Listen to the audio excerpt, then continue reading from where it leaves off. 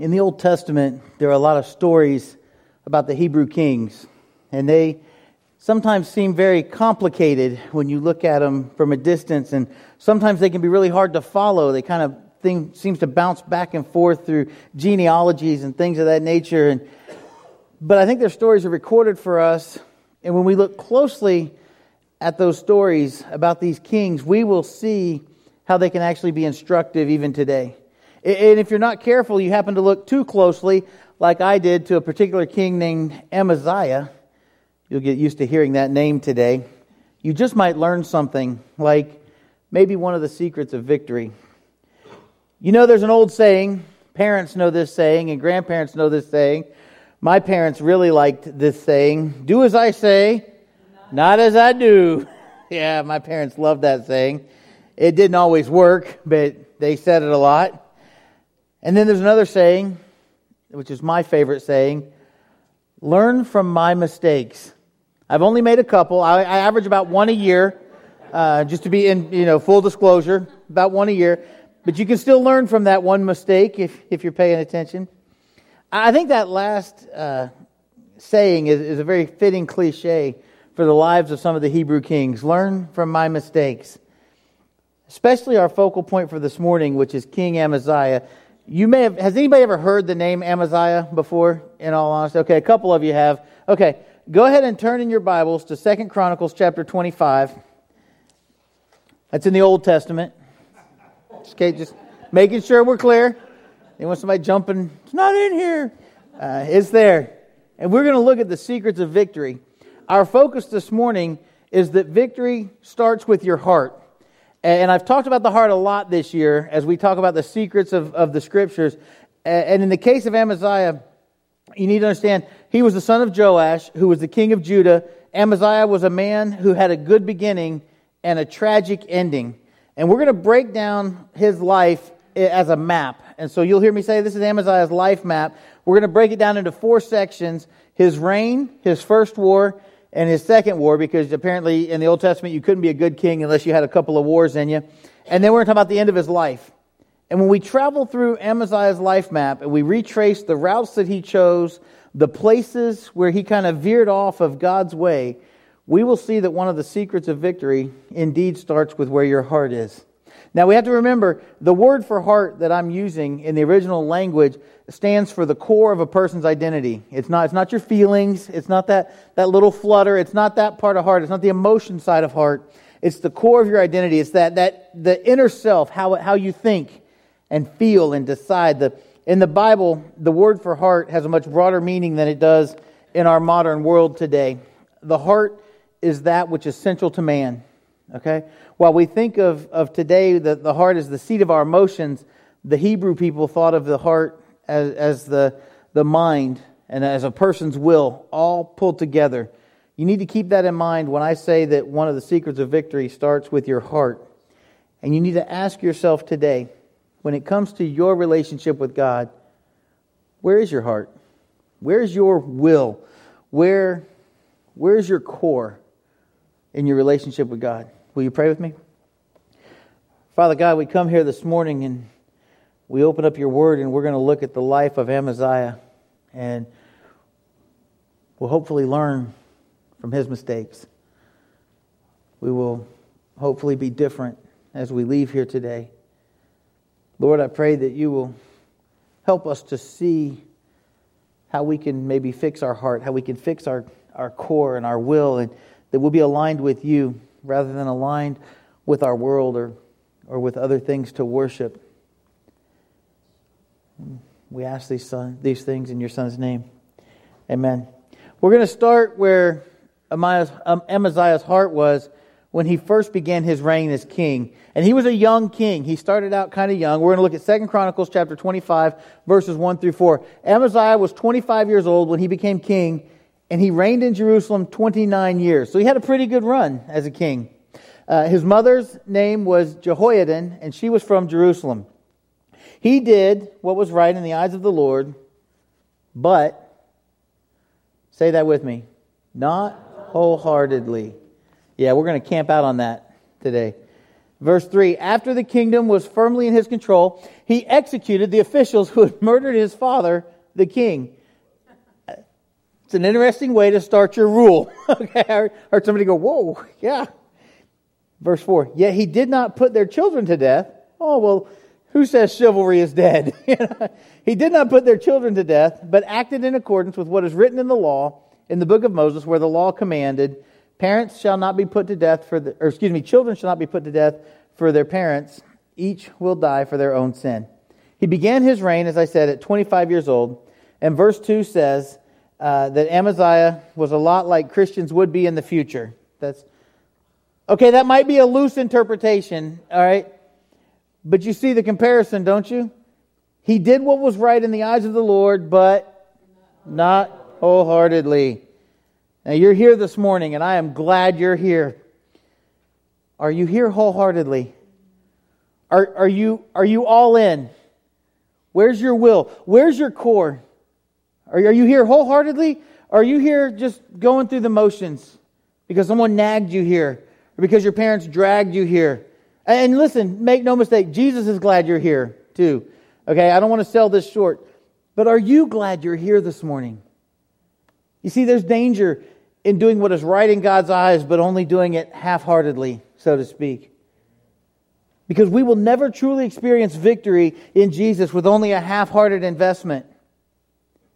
When you're not all in, when you're not in with your whole heart, with your whole core, with everything that you are, with your will, with who you are, when you're not all in, it leaves things loosely open for our own interpretations, and that's where we start to get in trouble. When you're not all in, you begin doing things half-hearted for God. You begin to justify some of the things you do that are less than average. And I'll use Amaziah, for example, because I don't want to embarrass any of you. He exacts justice for his father's death. And that was okay. There wasn't anything horrible about that. That was how kings did things. All right, so some men had executed his father. And I'll tell you this a couple times, but you can read about his father in 2 Chronicles 14. All right, so you'll just before that, but these guys killed his father, and he comes in, he exacts justice for his father's death, and he can even say, in the way he exacted justice, he can say, "I followed the law regarding justice because I didn't kill all their children. Look at how great I am." Now he may have honored the law, but we learned last month that true victory happens when we forgive and we leave vengeance to God. I'm going to say, my personal opinion, he overstepped. That's God's to exact vengeance on. Let's continue to look at his life map and see some more things.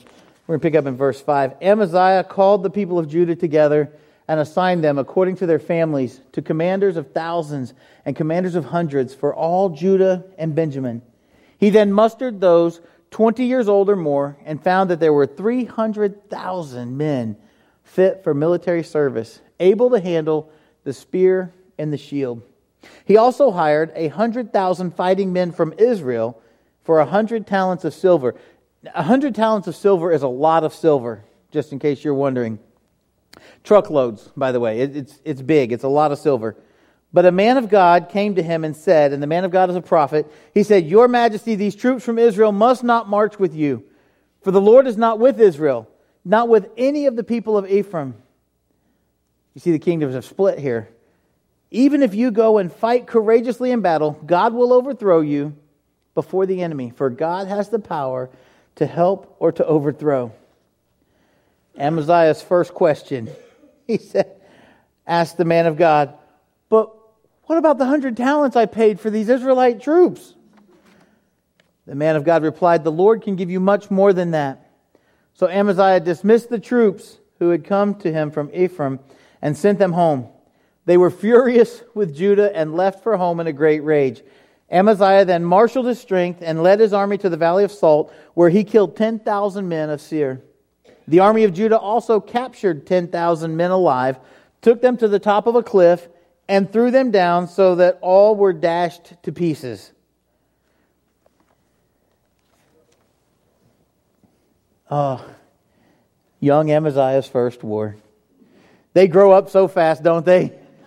One day they're king, the next day they're exacting vengeance for their father's death, and the next thing you know, they're off at war, beating up on the Edomites.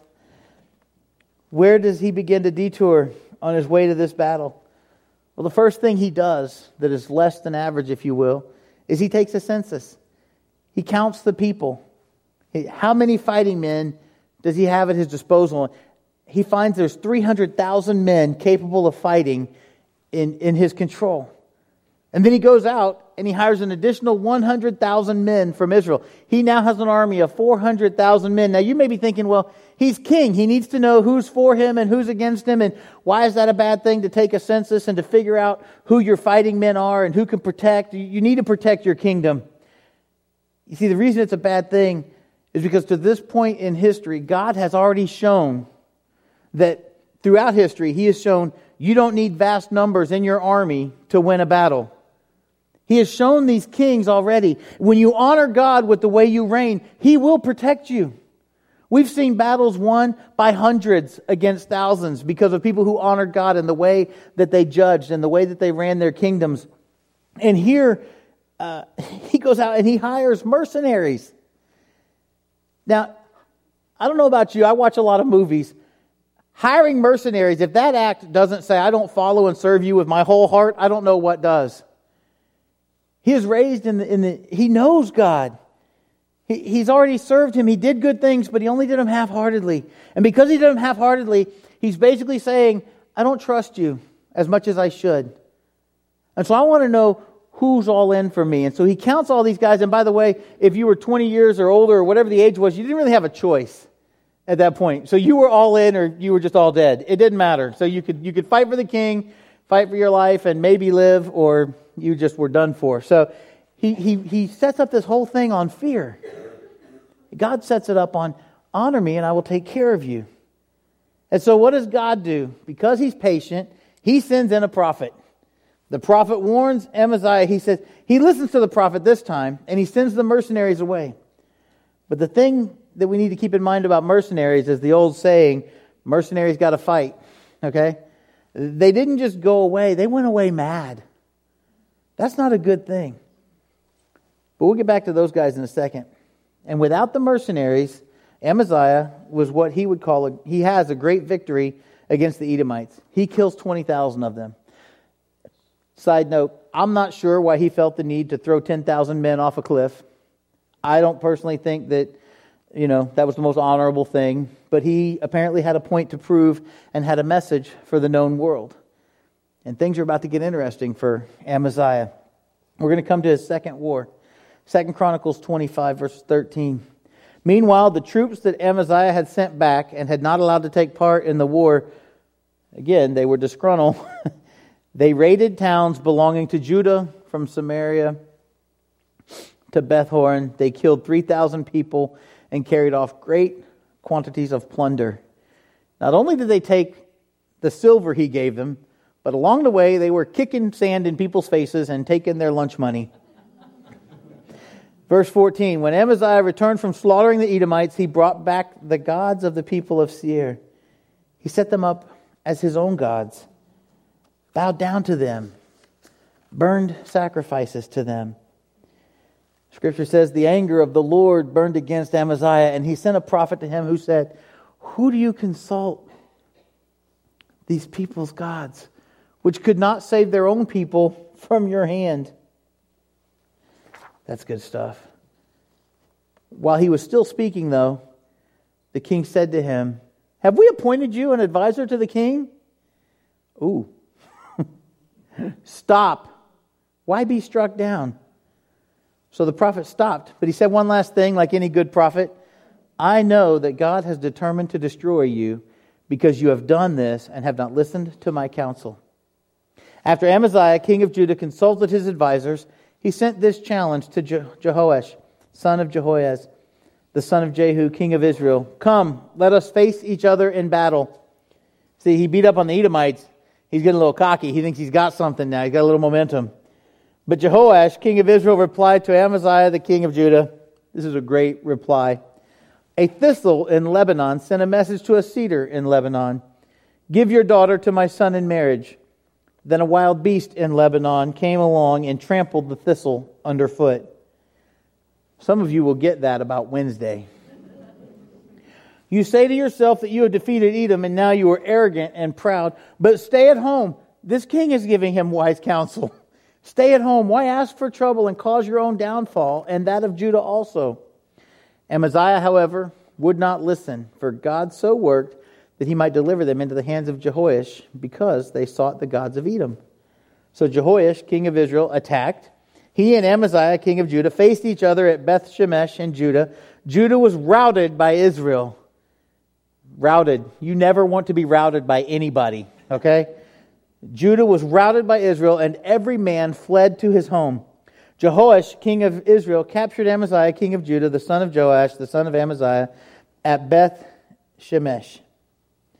Then Joash brought him to Jerusalem and broke down the wall of Jerusalem from the Ephraim gate to the corner gate, a section about 400 cubits long.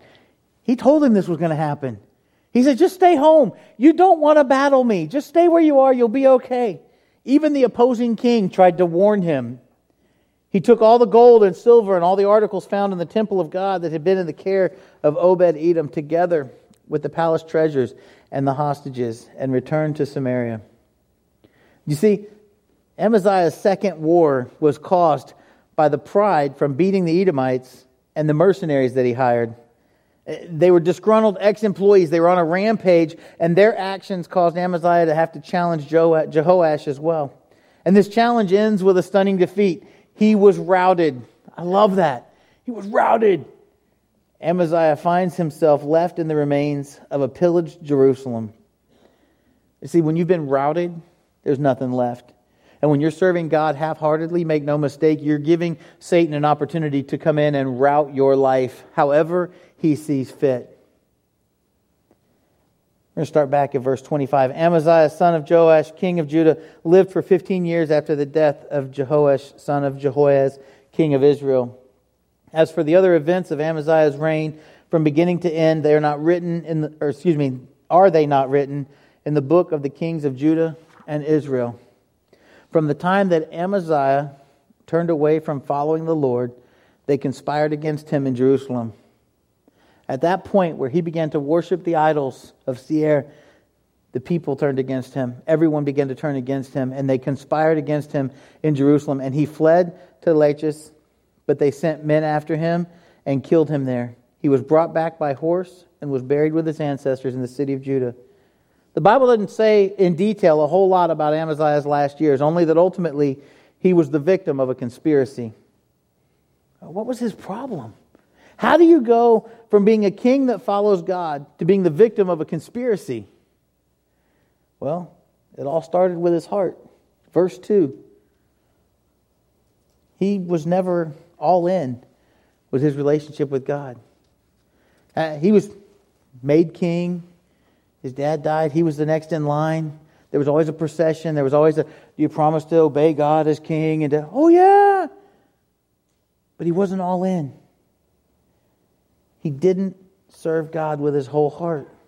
His relationship with God, he was not all in. And I think it's a good example of what can happen to us today when we're only half-heartedly following God. Amaziah, he had flaws in his character that also added to this. And when we take a closer look at him, we're going to see maybe a reflection of ourselves. See, he lacked confidence in God. That's one of the reasons he was only half-heartedly following God. Well, how do you know he lacked confidence in God? Because he was counting the men who could fight for him in battle. He was hiring mercenaries. How about you? Do you lack confidence in God, or do you trust that God will do what he says he will do in your life? Amaziah was greedy. He suffered from greed. He was more concerned with the money he spent on mercenaries than he was with honoring God. Somebody came in and gave him wise counsel. Send these men away. You don't want to use these men. God will take this whole thing out of your hands if you use these men. And his response wasn't, oh, I want to honor God. His response wasn't, God's going to take care of this. His response was, what about my money? How about you? He also suffered from a heart condition, if you will. I call it idolatry. You see, because idolatry starts in the heart. starts with wanting what we don't necessarily need or shouldn't have. And verse 14, when Amaziah returned from slaughtering the Edomites, he brought back the gods of the people of Seir. He set them up as his own gods. He bowed down to them. He burned sacrifices to them. And just like he chose to worship the gods that failed the Edomites, rather than worship his God that delivered a victory to him, we do the same thing. It's easy to look at Amaziah and go, oh, this guy's a moron. How did he do all this? We're the same way. We reach out to the idols around us for comfort rather than reach up to God. Instead of reaching out to God, we reach for a bottle or a pill or a smoke of some kind. We seek comfort in a stranger's hand rather than in God's plan when it comes to our marriages. We sometimes want to spend more time at work than at home. And we can't do that. We can't spend more time at work than we do with our families and expect God-honoring relationships with our spouse and our kids. Amaziah had some shortcomings we can learn from too in his conduct in this worship of heathen gods. He defeated them. He defeated the Amalekites because of God, or the Edomites because of God, and chose to worship a failed system. He refused to listen to the warnings of the prophet. He told the only person who was telling him the truth, shut up. And instead of listening to the truth, he chose to listen to ungodly counsel. How about you? When someone's speaking truth into your life, do you look at them and just, shut up? You're not the boss of me. Why are you judging me? That's basically, Amaziah played the king card. He pulled rank. I'm the king. Who made you my assistant? Nobody. Hush, or you'll regret it. And that's what we do. Because nobody likes accountability. It's not fun to be made accountable. The first time Amaziah was like, okay, I'll turn these guys away. I'll do what you say. But the second time, he tells this man of God, he tells this person who on God's behalf is trying to straighten him out and put him on a better path. And instead of listening to the truth, he chose to listen to ungodly counsel. Why? Because he wasn't all in. He couldn't grasp victory with God because he was only half invested in what God would have him do. I am so glad that we're not like Amaziah the Amazing. He was prideful. And even when he did what was right in the eyes of God, he did not do it wholeheartedly. I think we can learn a lot about the secrets of victory from the life map of Amaziah. The dangers that came about from his detours are very evident. He had the danger of disobedience. The first time the prophet comes, he listens. The second time the prophet comes, he disobeys and he gets destroyed. He gets routed.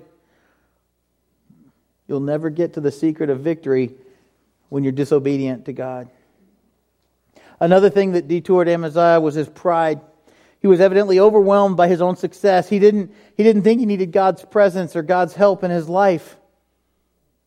We get a glimpse of that because he counted the people. We get another glimpse of that because he defeats the Edomites. And then he sends a letter of war to a bigger nation, to another king. It's funny how many Christians treat God the same way until we need a blessing. And then we stand there with our hands out expecting a treat. Please? And then we're surprised when it doesn't happen. Because our pride detours us and separates us from God. When you're not all in, you can't expect God's help. Another detour in his life is what I like to call the legacy of lunacy. You're like, where did that come from? I told you, if you look at 2 Kings 14, you will see that Amaziah acted just like his father. It's the legacy of lunacy. You know, there are some issues here. Parents, if you're not consistent in how you raise your children in respect to your relationship with the Lord, if you're showing up at church on Sunday and disregarding God the rest of the week, your kids are going to follow what you do. That's how Amaziah ended up where he was. He did what his dad showed him to do. And what you say, you know, the problem is the inconsistency in your spiritual life. The problem with that is that your kids will either copy your example and cause you pain, or they will reject you and God completely when they get older and cause you shame. It's right there in 2 Chronicles with those two kings. I'm not making it up. Read it for yourself. Chapter 14, chapter 25. Lay them out and compare them together. Just like Amaziah the amazing, outward conformity eventually catches up with us. He wasn't conforming to God, he was conforming to the world.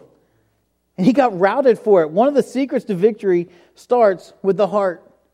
And it's crucial that our inner will and our outer actions line up. When that happens, we'll see victory.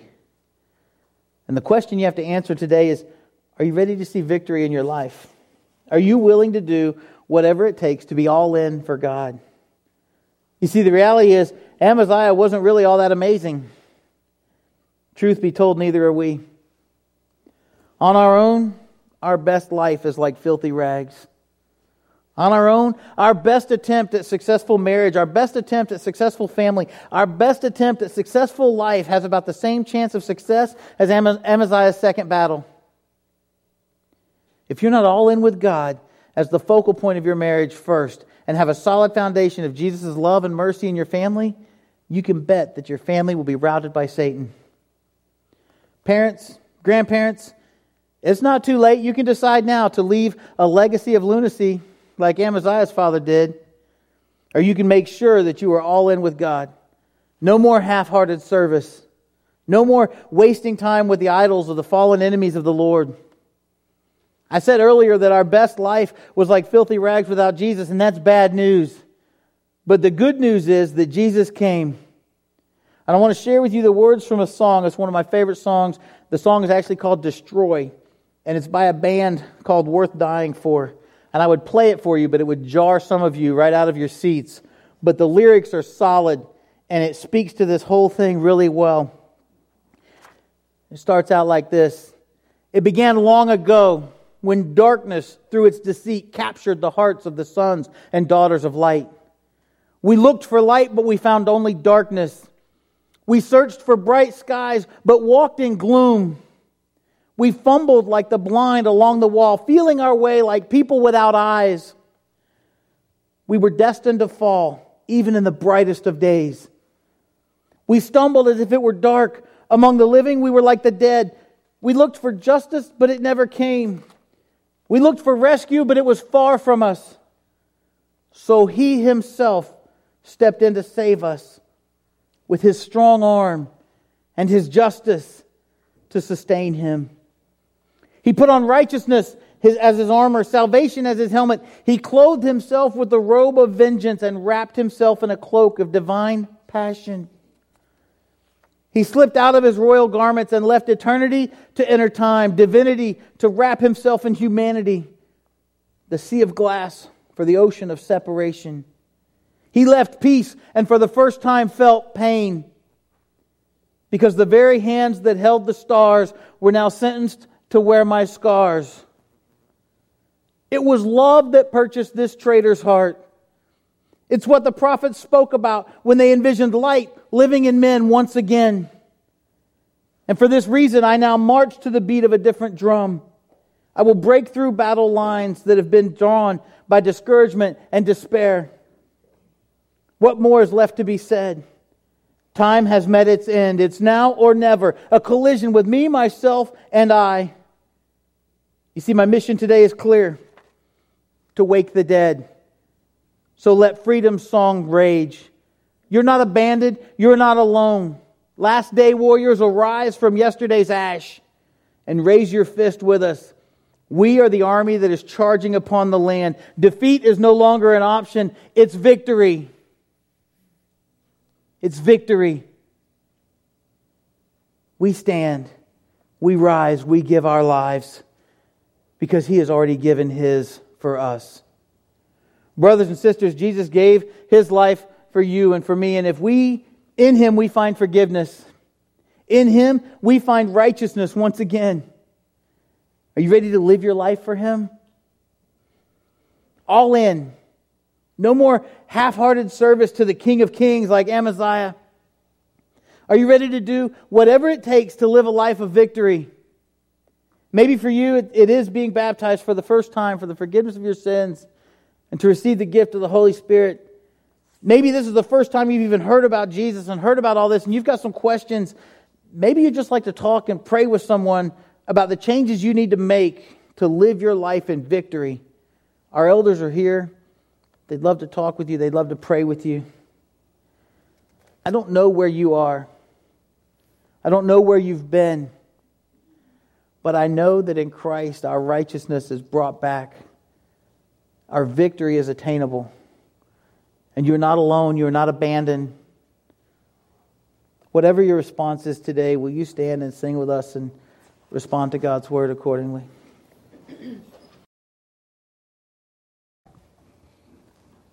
It's been great to worship with you all this morning and to be here with you and to share with you one of the secrets of victory.